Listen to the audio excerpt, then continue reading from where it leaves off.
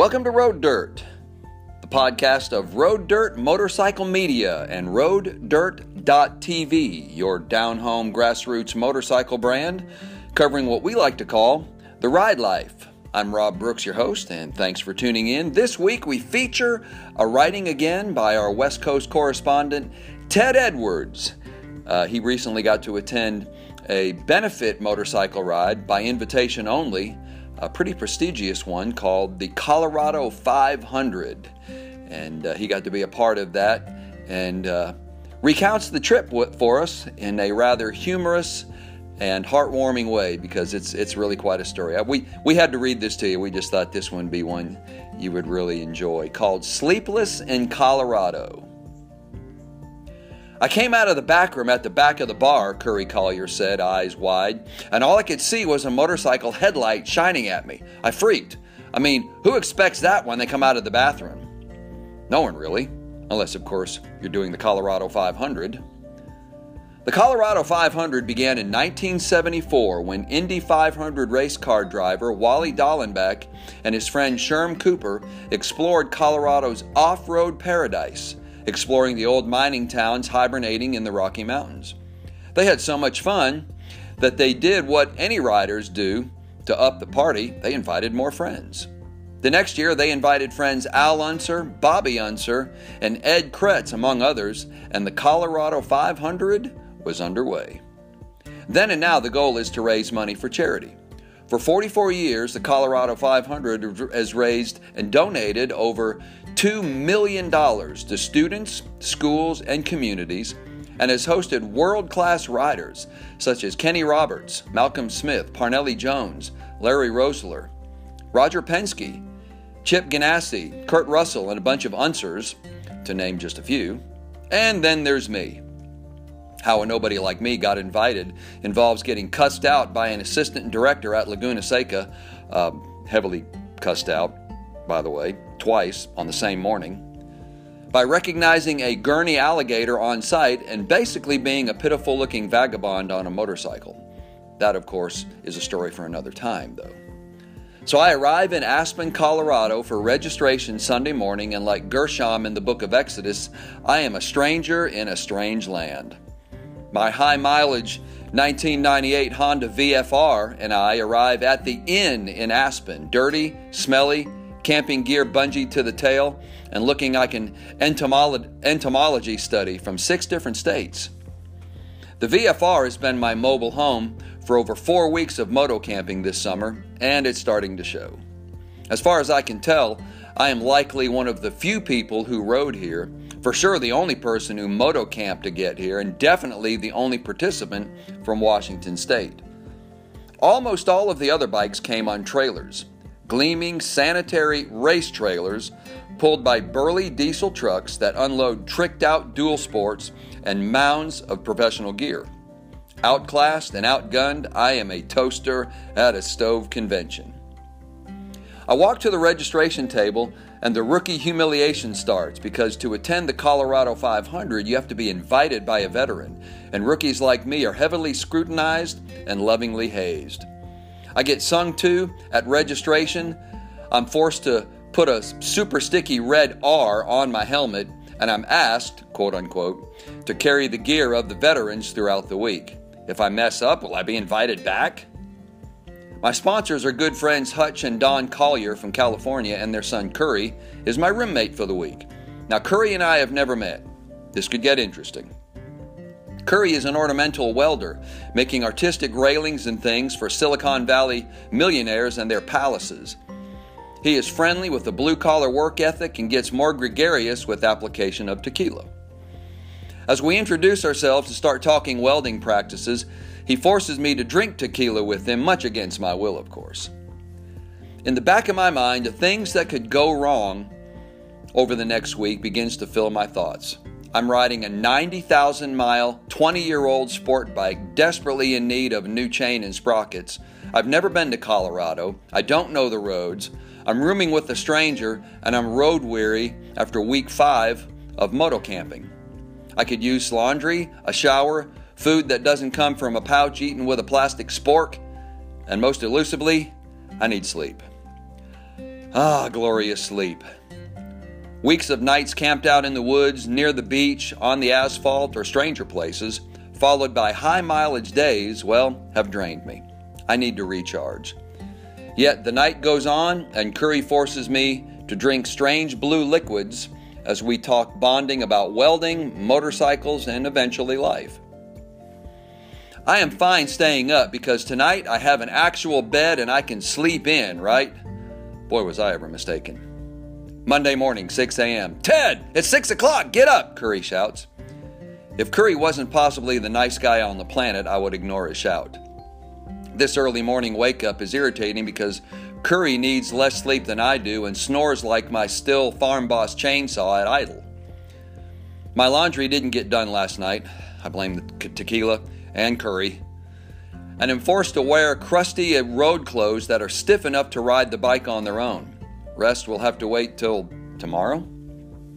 Our destination for the day is Mount Crested Butte, so 8 of us street riders gather together and plan a circuitous 300-mile loop that tracks north before turning south to Crested Butte. This is the only thing that makes me feel like I belong in this foreign world of high-dollar bikes and world-class riders. After years of touring the West, one thing I can do is 300-mile days on twisty roads. But, alas, the ride is disappointing. Roads clogged with summer travelers hinder our progress, and I swear if I see one more Winnebago with fluffy white dogs in the back window, I will pull my clutch and pin my throttle until my exhaust noise makes them pee on their rear sofa. It's not until we turn south and reach Monarch Pass that things improve. At the summit, Hutch waves me on past him, Don, and Curry. Ahead of me is octogenarian Phil Weeda on his BMW GS 1200. Phil is a veterinarian who can't seem to retire and a Colorado 500 veteran of 39 years. So when I get stuck behind him, I begin rehearsing ways to apologize to the old man for passing him. But I can't pass him. Phil is no slouch in the curves, and he makes that big Beamer dance like he's been doing it his entire life. Heavily impressed, I settle in, play tail gunner, and watch the show. It's a fleeting moment of only a few miles, and the only time that day that things really got fast. Nevertheless, I still kind of feel out of my element. I'm a jaded touring veteran, but this is Curry's first week-long tour, and every day for him is an adventure of roads, people, and experiences. So at Mount Crested Butte that night, Curry decides to celebrate until late. Again. Tuesday morning, 6 a.m. "Ted, it's 6 o'clock, get up," Curry shouts.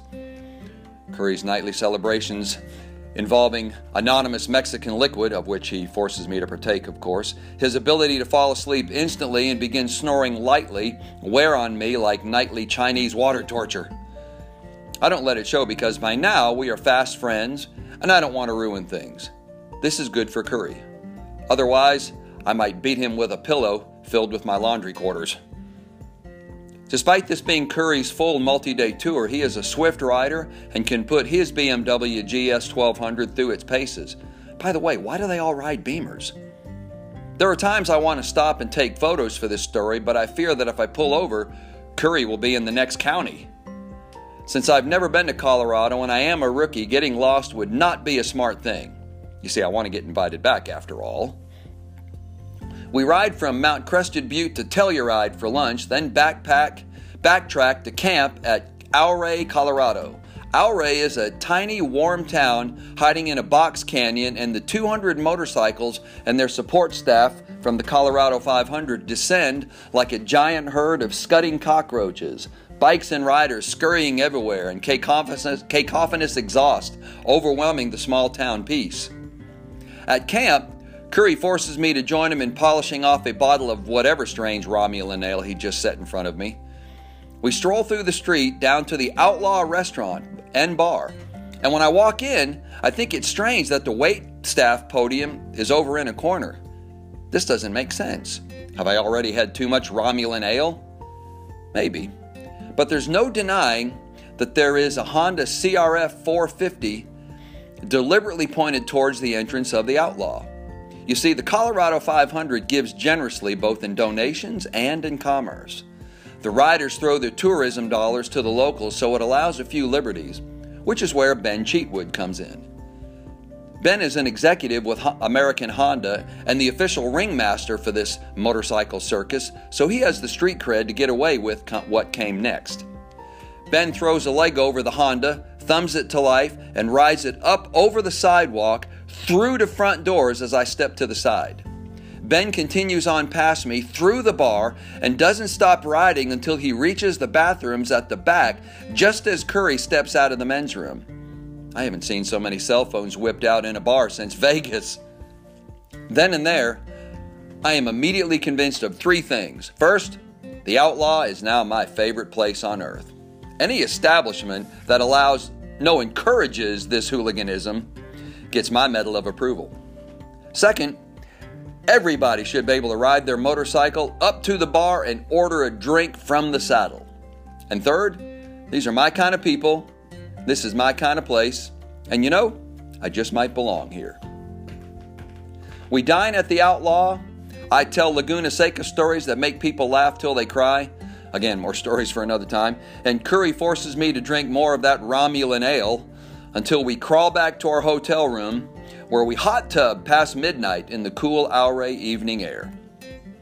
Canyon walls surround our hot tub as my new lifelong friend, who I've only known for 3 days, and I talk bikes and life because the two, they're inseparable, just like us. Curry thinks this is why we're here, to ride, to eat, to sleep, barely, and repeat. It's not, because I know better. Wednesday morning, 6 a.m. Ted, it's 6 o'clock, get up, Curry bellows. As punishment for these early morning wake-ups, I've decided that my new best friend must die. Given our late-night abuse of Romulan ale, hot tubs, and cigars, my thoughts are muddled and thick like heavy gear oil in the dead of winter. Yet through the haze of only a few hours' sleep, I swear I remember a Caterpillar D9 somewhere in Ouray that would make digging a deep grave extremely efficient. But I know there's what is coming today, and I want Curry to see it. It's why I rode thousands of miles to get here. So I spare Curry's life, at least for now. We head south that morning to Silverton on the $1 Million Highway, which, by the way, is worth every penny. I'm convinced some highway engineer threw angel hair pasta on this part of the map and decided that, that was good road planning technique. Whoever they are, thank you. You look at the mountains and you think there is no way a road could go through there without going straight up a cliff. So the $1 Million Highway goes out of its way to go around them all. Rocky peaks emerge from around every corner like giant pedestrians loitering on the side of the road, if those pedestrians were 14,000 feet high, which is deceptive because you're already at 10,000 feet. We hug the sides of cliffs on cold morning asphalt with no guardrails. It's listed as number 3 of America's most dangerous roads for good reason. When we arrive in Silverton, I insist we stay for the presentation at the school. We ride to the school and with the other Colorado 500 riders line up our bikes in front of the traditional old brick schoolhouse. Then the students come out onto the front steps with their teacher. All total, the school population barely covers those front steps. Paul Dallenbeck, the son of Colorado 500 founder Wally Dallenbeck and winner of the open wheel class at this year's Pikes Peak Hill Climb, makes a presentation to the teacher as a crowd of crusty old dirt and street riders look on through the afternoon drizzle. It's a check for $1,500, and the teacher begins to cry. "You don't understand," she says, choking back tears. "These kids can't swim. There is nowhere here for them to take swim lessons. With this money, we're going to bus them to Durango and pay for their swim lessons so that they can be safe. This is why I'm here. This is why all of us are here.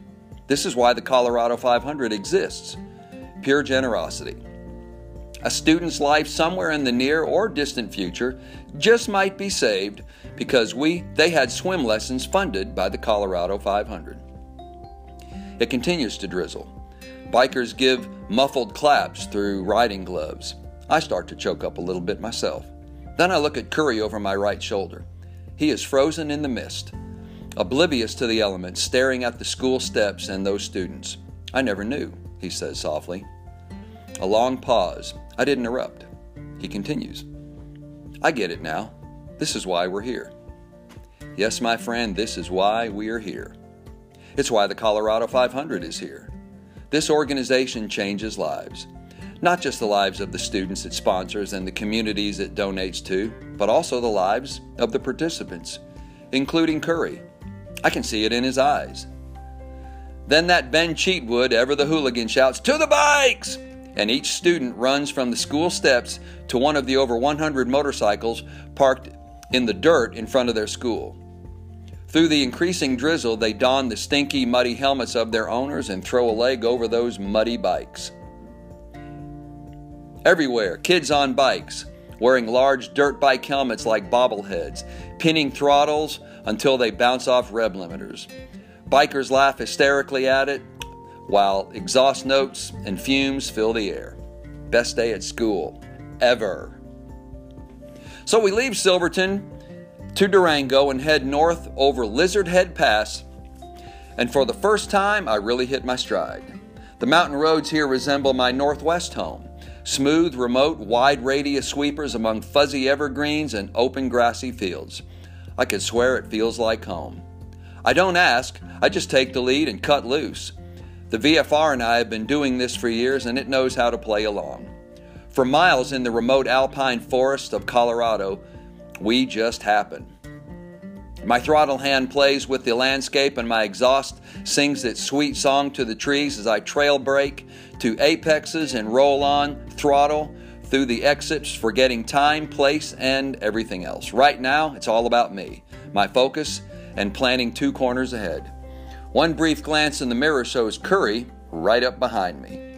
We arrive at Ouray and I can see Curry is a changed man. He's realizing now what I have known all along.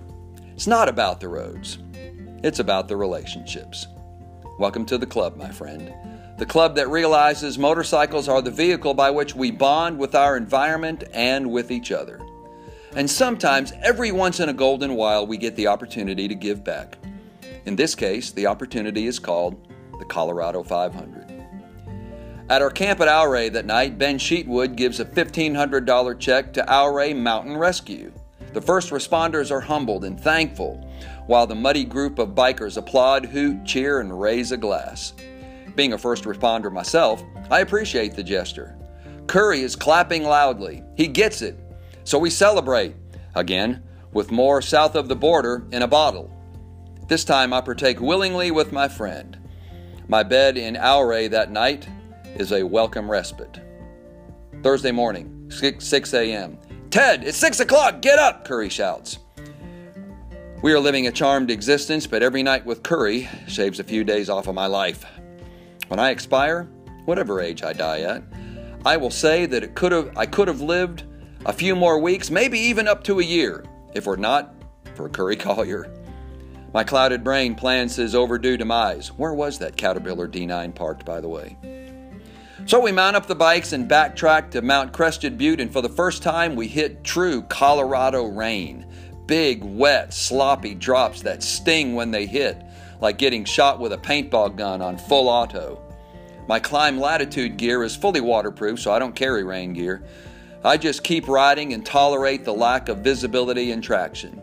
Hey, in every fairy tale, a little rain must fall.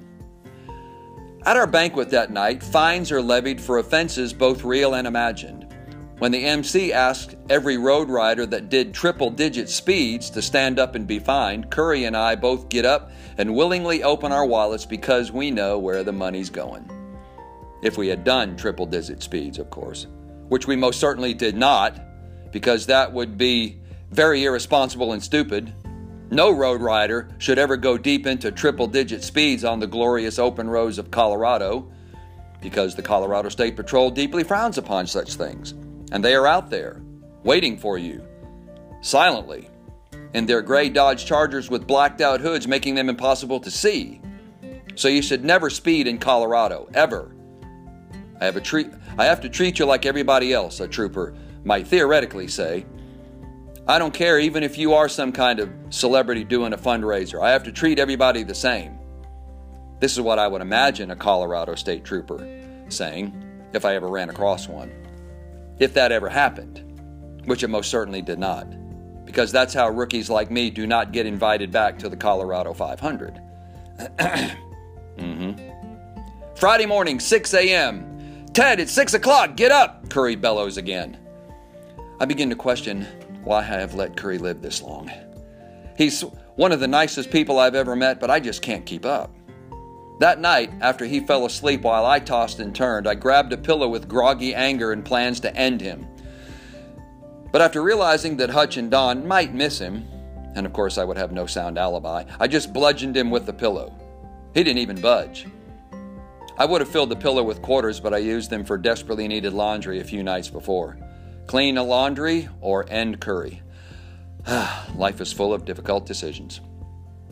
The cool morning air, flowing carpets of evergreens, and smooth pavement over Cottonwood Pass make Friday just surreal.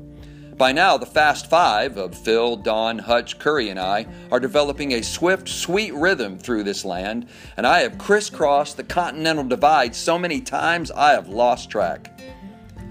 I have a feel for our group's riding style now, the proximity of the towns, and the many ways to interconnect them. As we crest Cottonwood Pass, a familiar refrain plays in my headphones inside my helmet.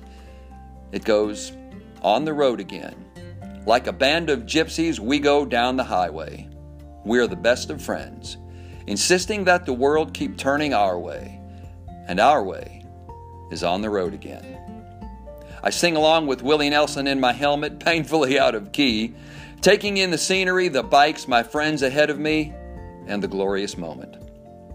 In a long horseshoe curve descending out of Cottonwood Pass, I celebrate and give the VFR a bit more throttle and lean angle until my toe slider touches the fresh asphalt in a long flowing arc. I finally belong. And then it's over. We have our celebration banquet back in Aspen that night, and there is both a silent and live auction to raise more funds. Curry knows where the money goes, and he bids generously, winning several items. But the real winners are those students in Silverton, the Ouray Mountain Rescue, the many scholarship recipients, and others who benefit from the generosity of the Colorado 500. I will be back next year. But first, I really need some sleep. Ted Edwards.